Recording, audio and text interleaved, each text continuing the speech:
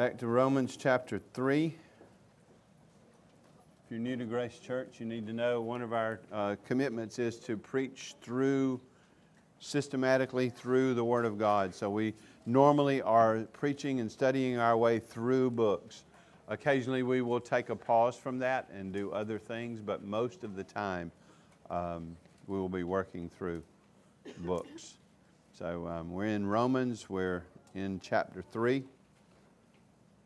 2/3 of the way through this morning, the text we'll look at.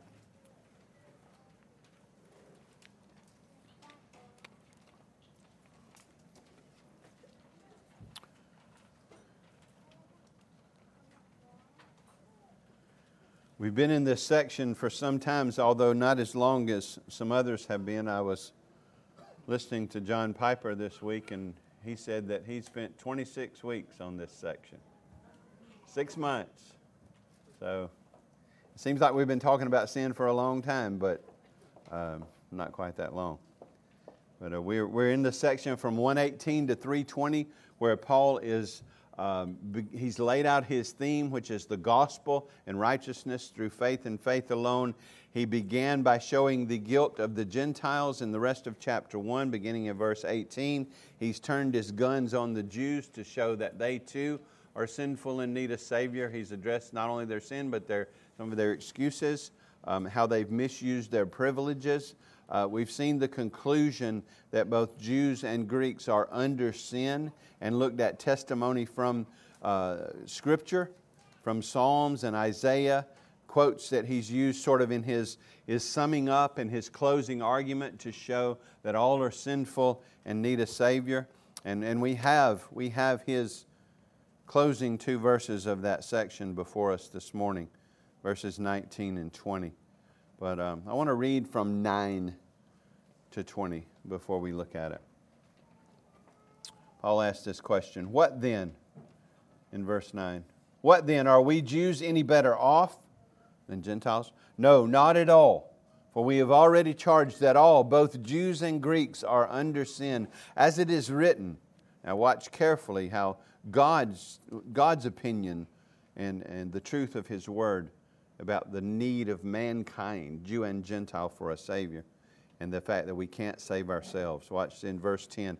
"As it is written, none is righteous, no, not one. No one understands. No one seeks for God. All have turned aside. Together they have become worthless. No one does good, not even one.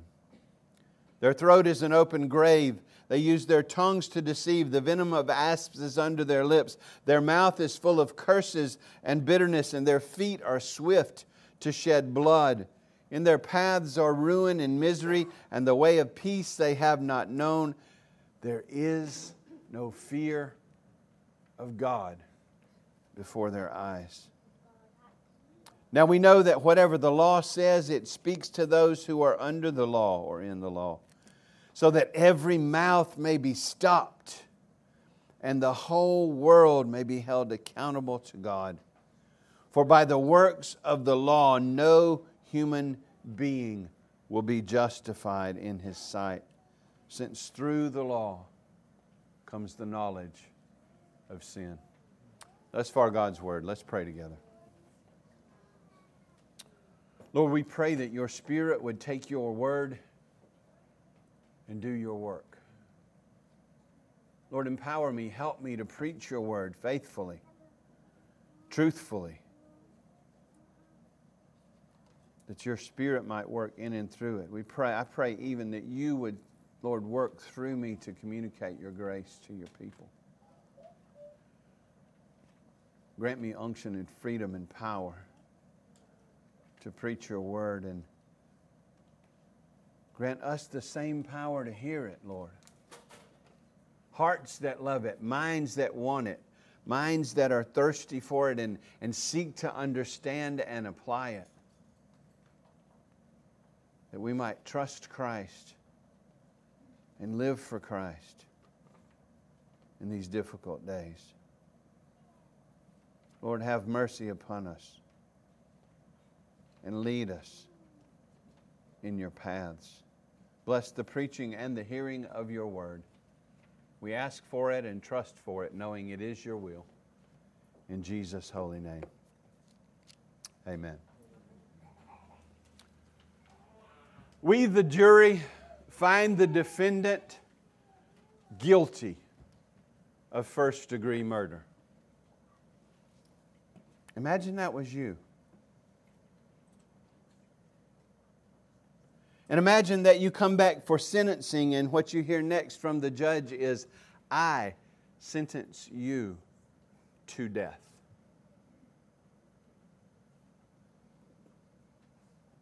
You're clearly guilty of the crime. It's been demonstrated. But like all who are in prison, it seems, you howl in protest and claim to be innocent, promise to appeal, claim injustice, while you really should be silent because you are guilty. That's an imaginary situation, but I have bad news. That's you. That's me. That's all of us, apart from the Lord Jesus Christ. You are guilty in God's court, and you are sentenced to death, and God's law proves it, and that's what Paul has brought about to show us.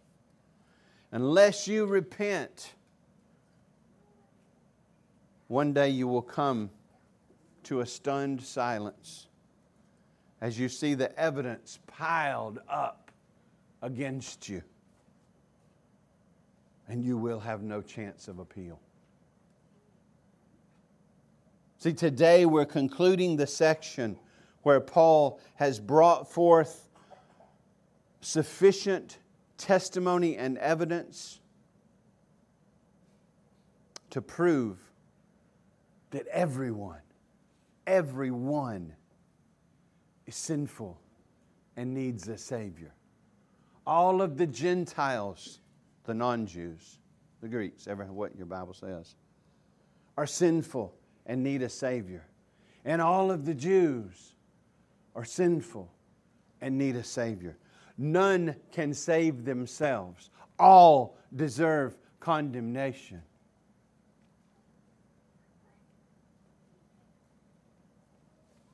Today we see his last two, what we call his last two verses. Really wasn't verse numbers when he was writing this epistle, but it is helpful. And I entitled this, Every Mouth Stopped. Every mouth stopped. Because they will be. But the main point is, hush and hope in Christ.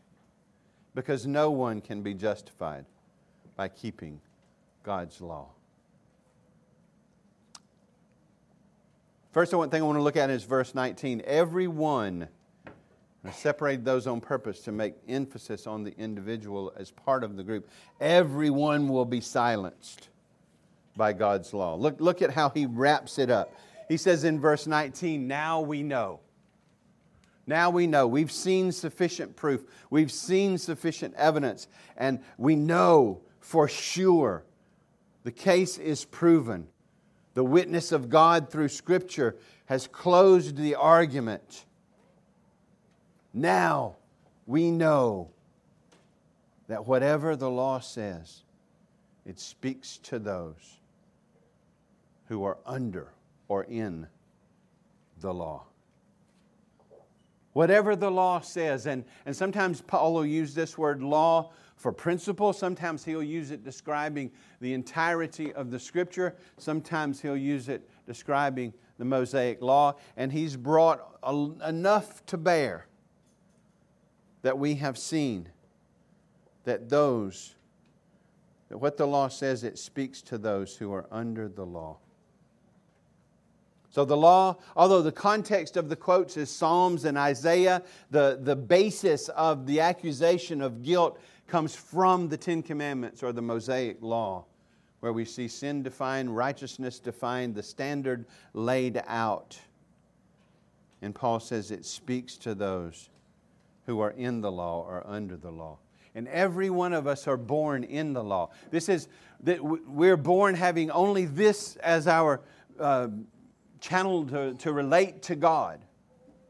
Not just the Jews, as we've seen, although they do have the written law and they have more privilege. We've also seen as we look through this section that the Gentiles have no excuse because that law is part of creation and is written on the heart. So the extent of the law that the Gentile had, the written law the Jew had, it serves to prove them guilty. All are born with a duty to keep God's law perfectly. That's what it means to keep God's law. It doesn't mean to all, it's not like, Princess Bride mostly did. It's not like almost keeping it. It's not like school when sometimes your teachers would sort of curve the grade, right? Or if you went home with a 92, your parents might say, Yahoo! Good job, well done. No, it's 100 or nothing. It's perfect. If you would be right with God based on what you do, you will get it 100% right in thought, word, and deed, or you are lost. That's what God's Word says. Notice we've seen it above. None is righteous, no, not one. No one understands. No one seeks God. No one does good, not even one. So I would suggest that you don't argue with God, because He's been gracious to tell us ahead of time what the standard is and the fact that we all fall short. Go read the 10 Commandments and ask yourself, have I kept even one of these in thought, word, and deed today? And if you're honest, the answer will be no. I have not thought the right thing and rejected the wrong thoughts, even since I got up this morning perfectly. I've not said the right thing and not said the wrong thing perfectly since I got up. And I've not done the right thing and not done the wrong thing perfectly since I got up. And we know sin starts in the heart, and we saw that previously. See, we're all born with a duty to keep God's law, and God's law is there so that we might see how holy He is and see what His perfect standard is and see that we fall short of that standard. So we are justly, at being in the law or under the law, we are justly under its verdict, which is condemnation.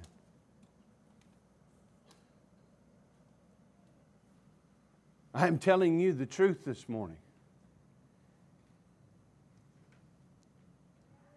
You won't almost make it.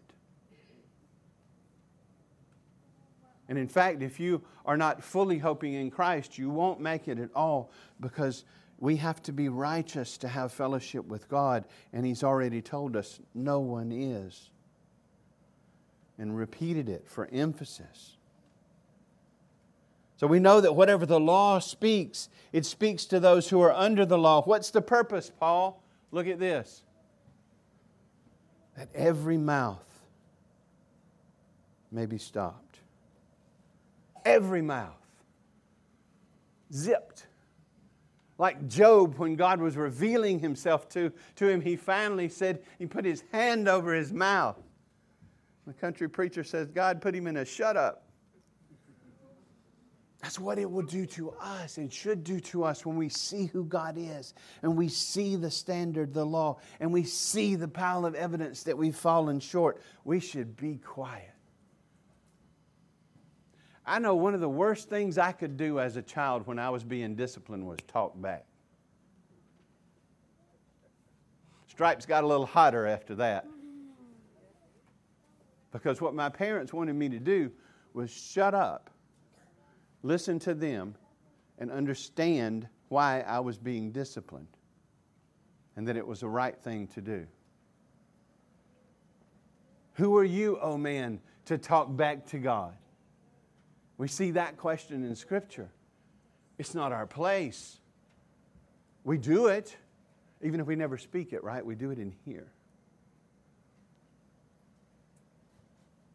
But see, God says the evidence should shut our mouths. It should make us like Job, put our hand over our mouth, put us in a shut up, so that we let the law do what it's supposed to do. So that we see that we all fall short. No, there are no valid excuses. But if they'd have just not done this, then I wouldn't have. No, you can't. Listen, it started in the garden, but we can't blame our sin on anybody else. Life is hard sometimes, but we can't blame sin on the fact that life is hard. People are mean, but we can't blame our sin on other people. Wives and husbands fall short, but we can't blame our response on our spouse. There's 50% of marriage counseling for you. Don't go to a marriage counselor to have them fix your spouse and blame all your stuff on them. Sometimes there are exceptions, but no excuses, no rationalization. Guilt firmly established, and what should happen is humbled so that we stop. Every mouth stopped out of humility. Look at Isaiah 2:17. And the haughtiness of man shall be humbled, and the lofty pride of men shall be brought low, and the Lord alone will be exalted in that day. Let he who boasts boast in the Lord. John Piper said there are 3 books that testify against us and should bring us to this silence. And we've seen that in Romans as we've gone along. The first one is the book of nature. In verse 20, it says, "For His invisible attributes, namely His eternal power and divine nature, have been clearly perceived ever since the creation of the world in the things that have been made, so that they are without excuse."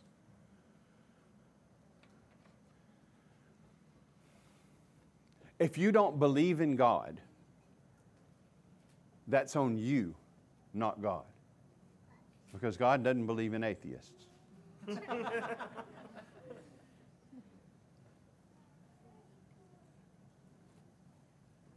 We know that sinful man suppresses the truth of God. But God says there's enough evidence to hold you without excuse. How about the book of conscience? We saw in verse 15. The Gentiles he's talking about, he says, "Show the work of the law written on their hearts, while their conscience also bear witness, and their conflicting thoughts accuse or excuse them." The book of conscience shows us, and in that day, even if we've been a Gentile and we've never seen the Word of God, it will be brought forward to show that that law was there in the heart, and what light we had, we rejected and didn't obey.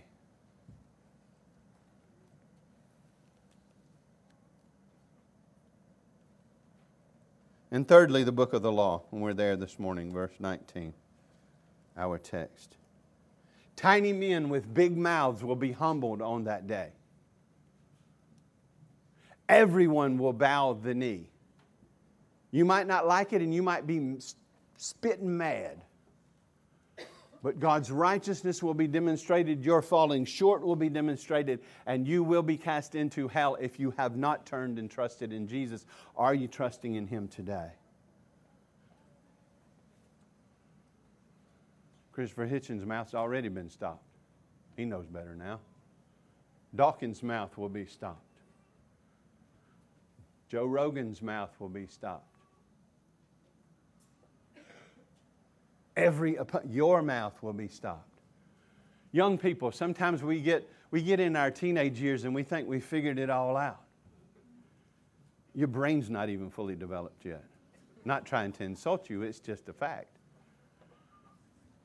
But your mouth will be stopped. Stop it today. Let's just stop it today. And recognize the truth of God, because He's telling you this for a good purpose. He didn't have to tell us this. He didn't have to put it in written form.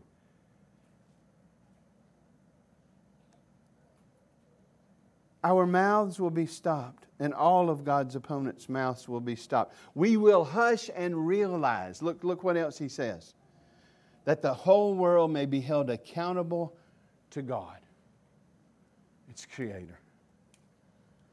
To the righteous judgment of God. The whole world will be guilty before God. None have kept His law. Sin must be judged. Please own that fact. Go ahead and let your mouth and heart be stopped. Go ahead and see the guilt that is yours. Go ahead and turn to the Savior who is real.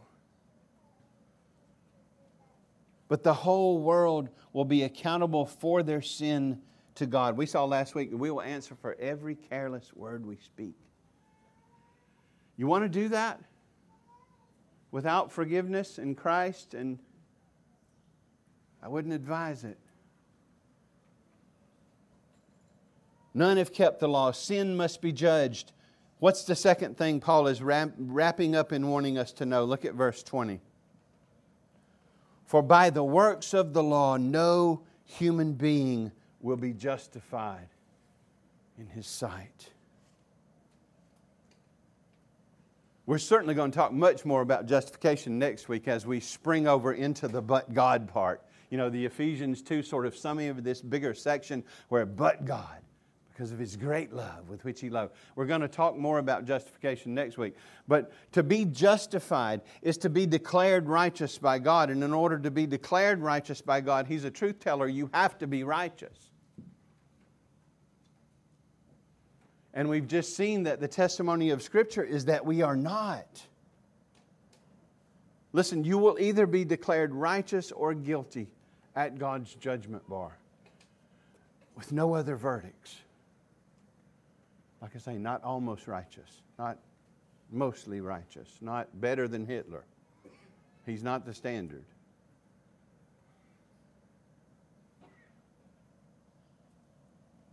For by the works of the law, no one will be justified. I'm not going into the controversy this morning. There are some people who try to limit the focus of works of the law on circumcision and other things that would separate Jew from Gentile.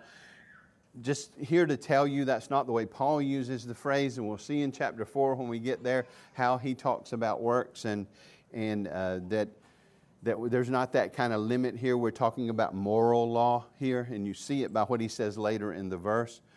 But the works of the law here this is the moral aspect. This is the general moral aspect. This is the Ten Commandments. This is what covers inner thoughts and outer actions. And Paul is saying you can't be justified by doing everything demanded by God's law.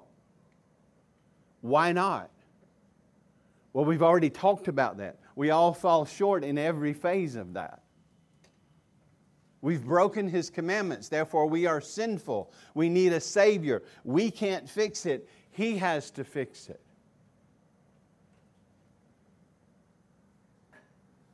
The guilt and corruption that we inherit from our father Adam is not washed away by water or good deeds or any such thing. Look what Paul says. No human being, no flesh, literally, will be accepted as righteous by God on the basis of having been good enough, on the basis of having kept His law.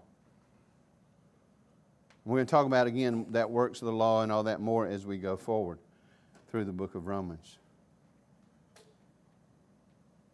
I will say, in case you know what it is, I don't want to send you on any rabbit trails. New perspective on Paul and things like that are wrong. That's not my focus this morning. Nobody, no human being, no soul will be justified, declared righteous, accepted by God as righteous based on their performance, based on their keeping His commandments. You cannot be accepted by God on the basis of your performance. You have sinned and fallen short of the glory of God. And that interpretation is proven true by what he says next. Since through the law comes the knowledge of sin. See, this law, the law he's talking about is the law that reveals sin. The law that says, thou shalt not, and we do.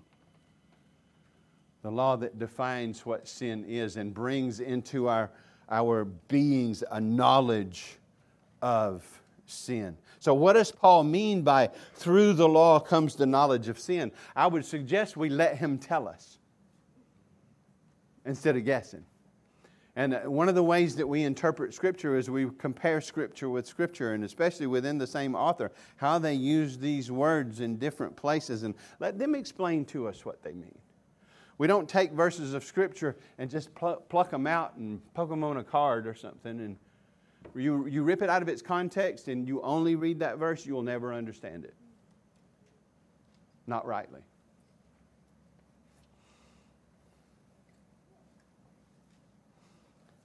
Over in chapter 7, which we'll get there and we'll talk more about that when we get there, but Paul kind of explains things to us using his own personal story. But in 7, listen, look at this, and it'll be on the slides, and you can look it up in your Bibles if you want to. Romans 7, 7-8. What then shall we say, that the law is sin? In other words, the reason I haven't kept the law, the problem is with the law and not with me. Right? No.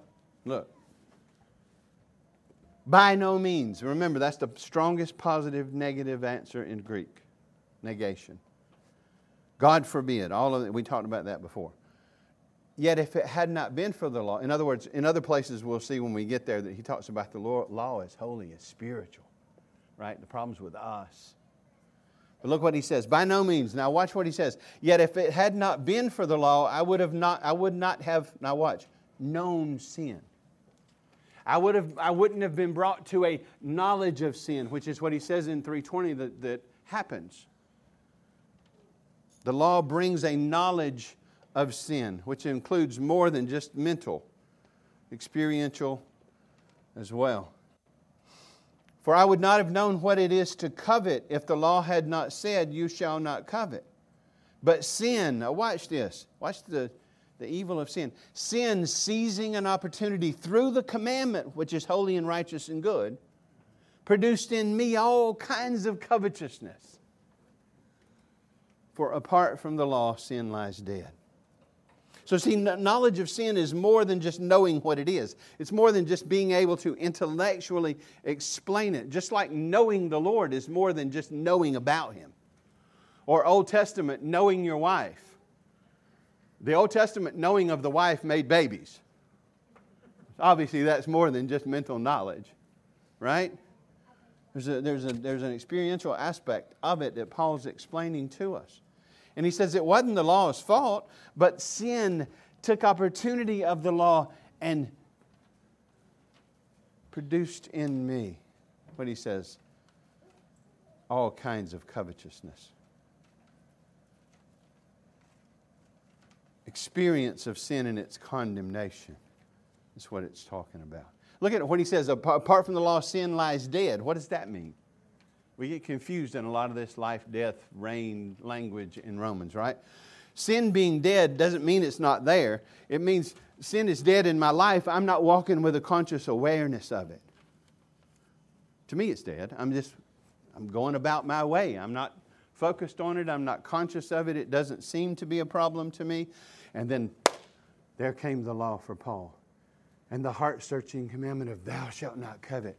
And he said it produced in me all kinds of covetousness. It amplified it. It incited it. Through the law, we know it. The law makes it known, conviction known. The law identifies and condemns sin. But it does more in the unconverted heart. It incites sin. Like Paul said, it produced all kinds of covetousness in me. Why did it do that in Paul's heart at that time? Romans 8:7. The mind set on the flesh is hostile to God. Now watch this. This is the natural person, the unconverted person, the person without the Spirit, the person whose, Southern lingo, hadn't been saved yet. Of course, good Bible lingo as well. The mind set on the flesh is hostile to God. It does not submit to God's law. Indeed, it cannot. Those who in the flesh cannot please God.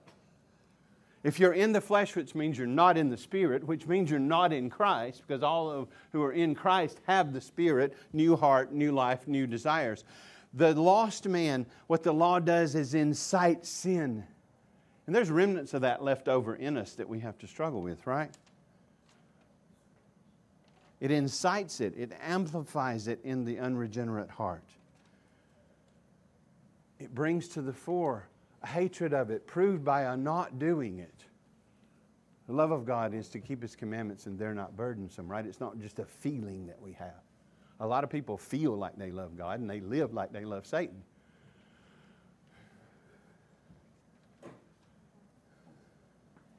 So the knowledge of sin is a right understanding of sin. It's that it's sin against God. It's an experience of that condemnation and conviction. See, that's the first use of the law. We talk about 3 uses of the law, but the primary use of the law is a diagnostic tool to show us our sin.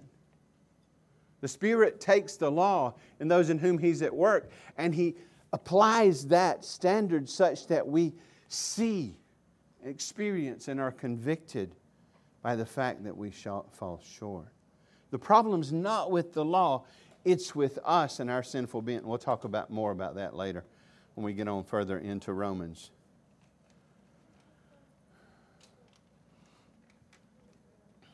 We will never keep the law apart from conversion.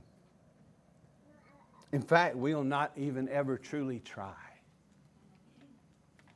in the right way apart from conversion. Why? Because we're sinful. Dead in sin. Going our own way. Pursuing what we want and what we think is right. Yes, we'll let God come into the picture when He'll bless our plans and do things we want Him to do. But we're in no way submitted to Him and telling Him His will be done. One of the words used for sin is a missing the mark. You ever heard that? Sin is missing the mark.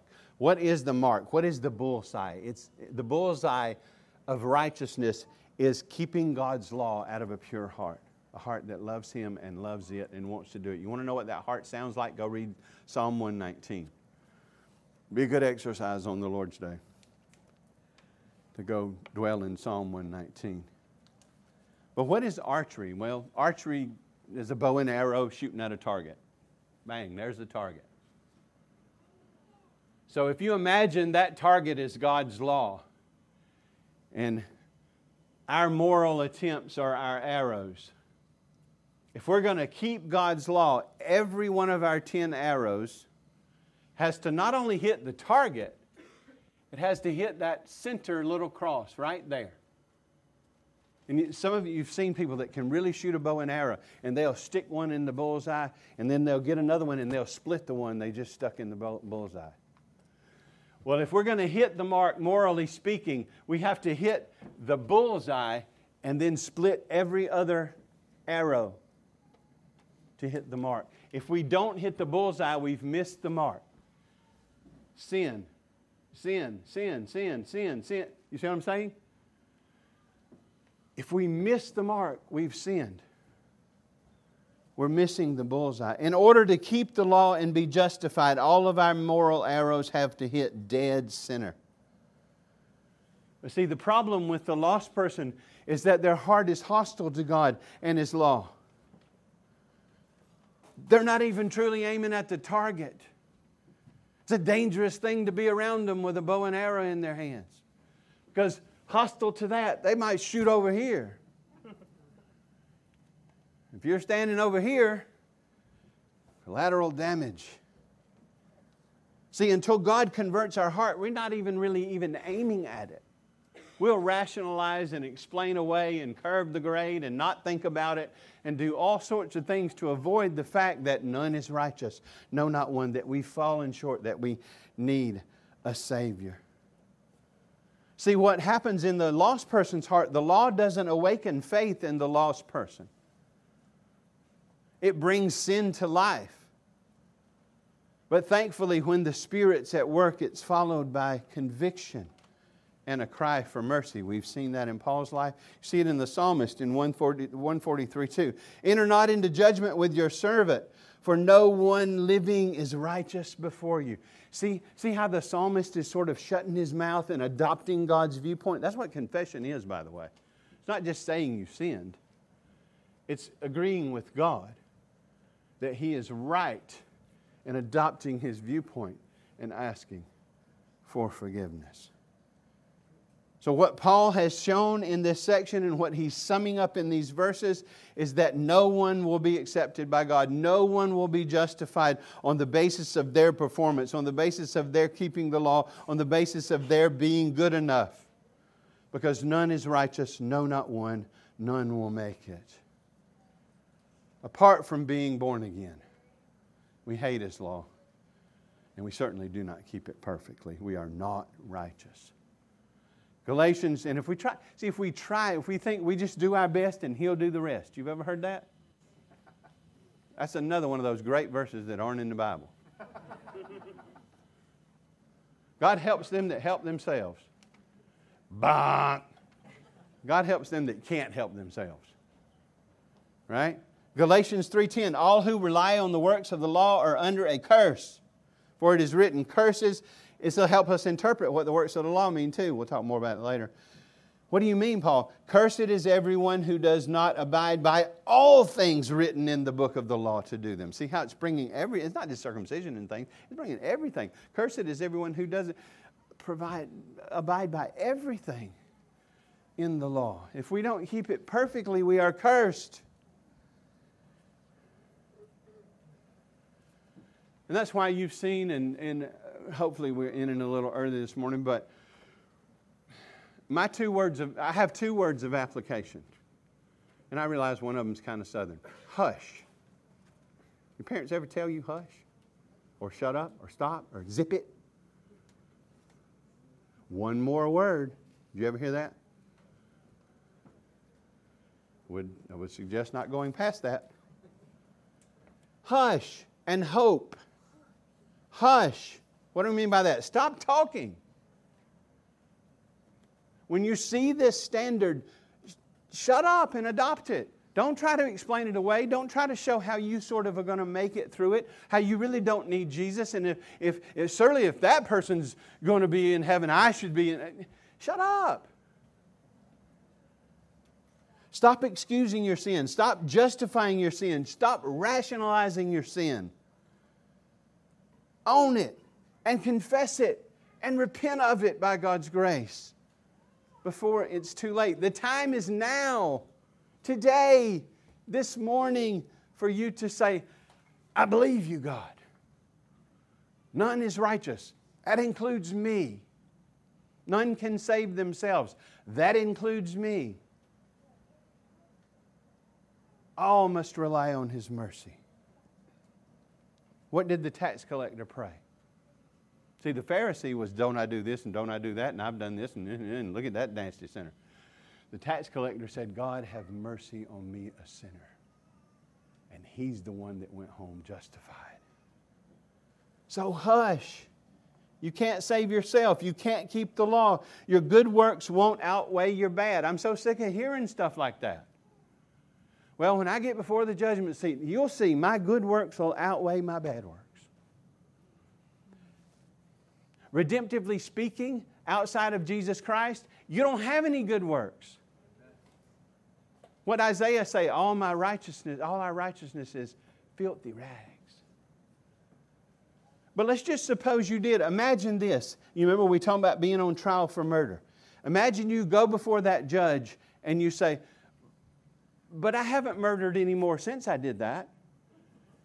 And I've paid my taxes. And I've gone to church. And I'm a good parent. Implication. So I should get off. Now, if that was your loved one they killed, how would you feel about that? You're not going to give them a passing grade, are you? Nor should you, because that wouldn't be just. Sin has to be atoned for. Sin has to be made right. The penalty has to be paid. It can't just be swept under the rug. And none of your good works are going to make up for it. See, God saves us unto good works that He works in us after we're converted. Before that, none of them are, and we certainly can't wash our sin away with what we do. You have sinned. I have sinned. We fall short. We justly deserve condemnation. And in and of ourselves, we have no hope. It's not do your best and God do the rest. It's not Jesus gets you in, but then it's up to you to stay in. So many ways that's said.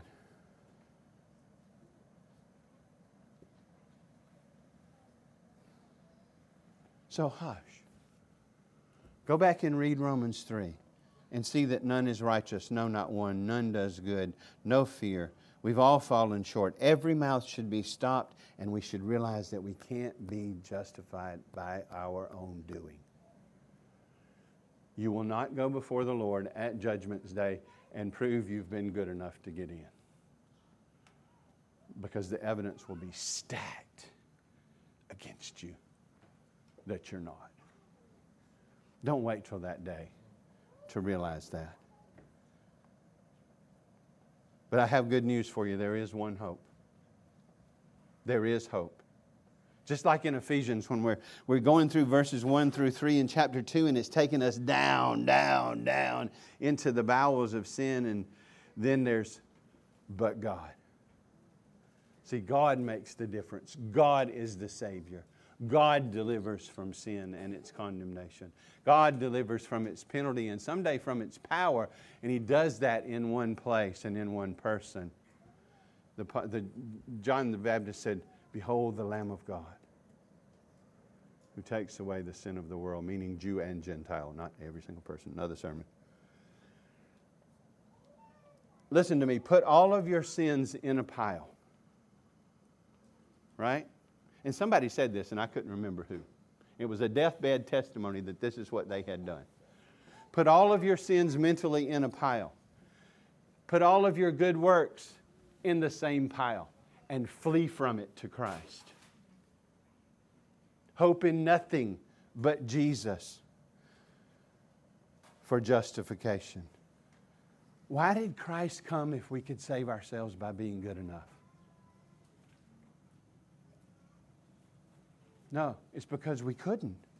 And we'd been given to Him, and He came to first live for us. So He was born in humble and low condition, beginning His humiliation. He lived under His own law, fulfilling all righteousness as God and man.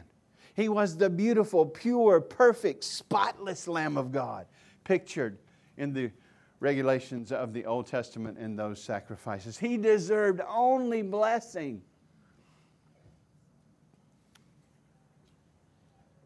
But God made Him who knew no sin to be sin for us, that we might become the righteousness of God in Him, that we might be justified in Him. He was silent for us. Do you remember that? He was silent for us so that we might be silent before Him and receive His salvation. Isaiah 53:7.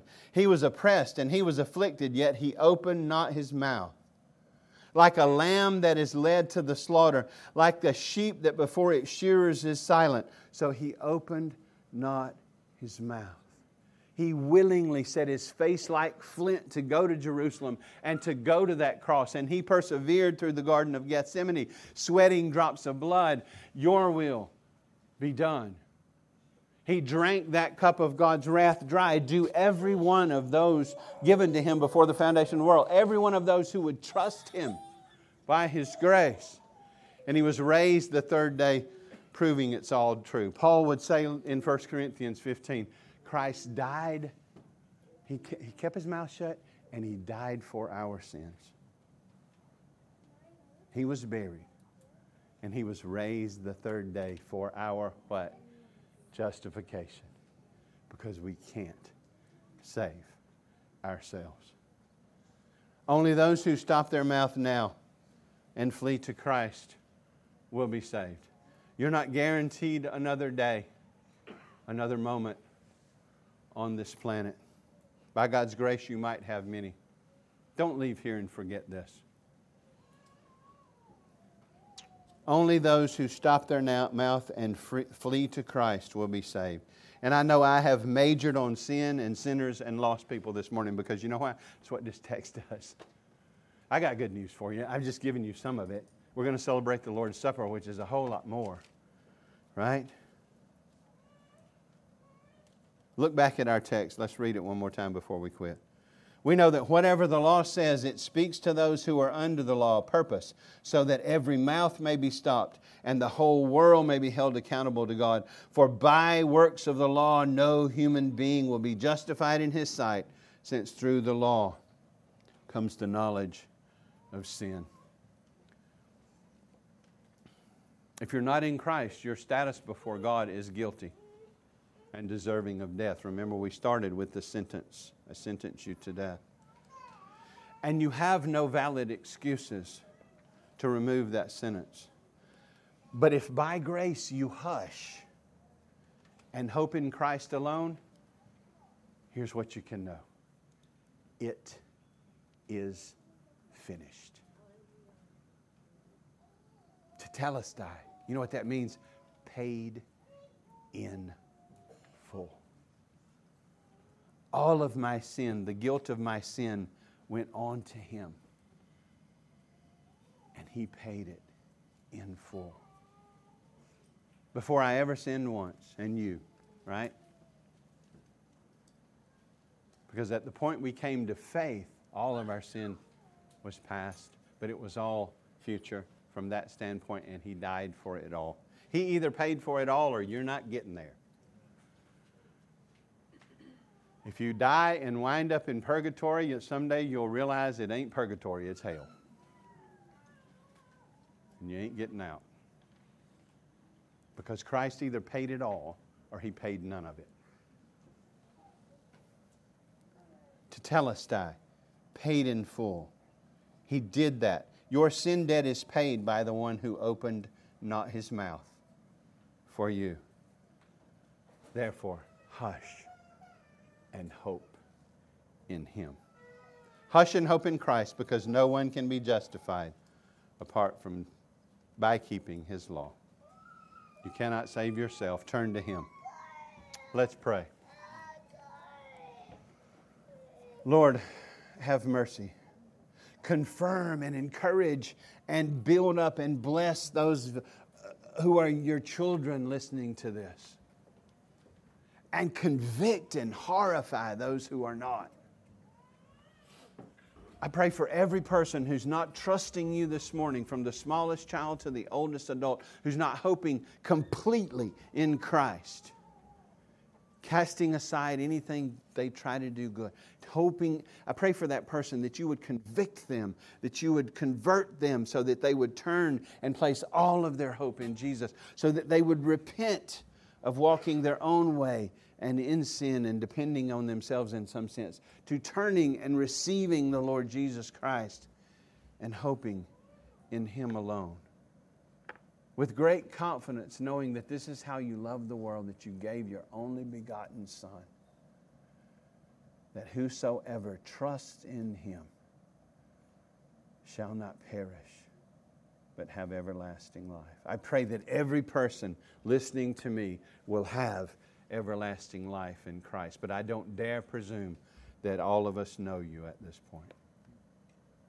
So work in us to hush, and work in us to hope, and to hope in Christ Jesus alone. In Jesus' name we pray. Amen.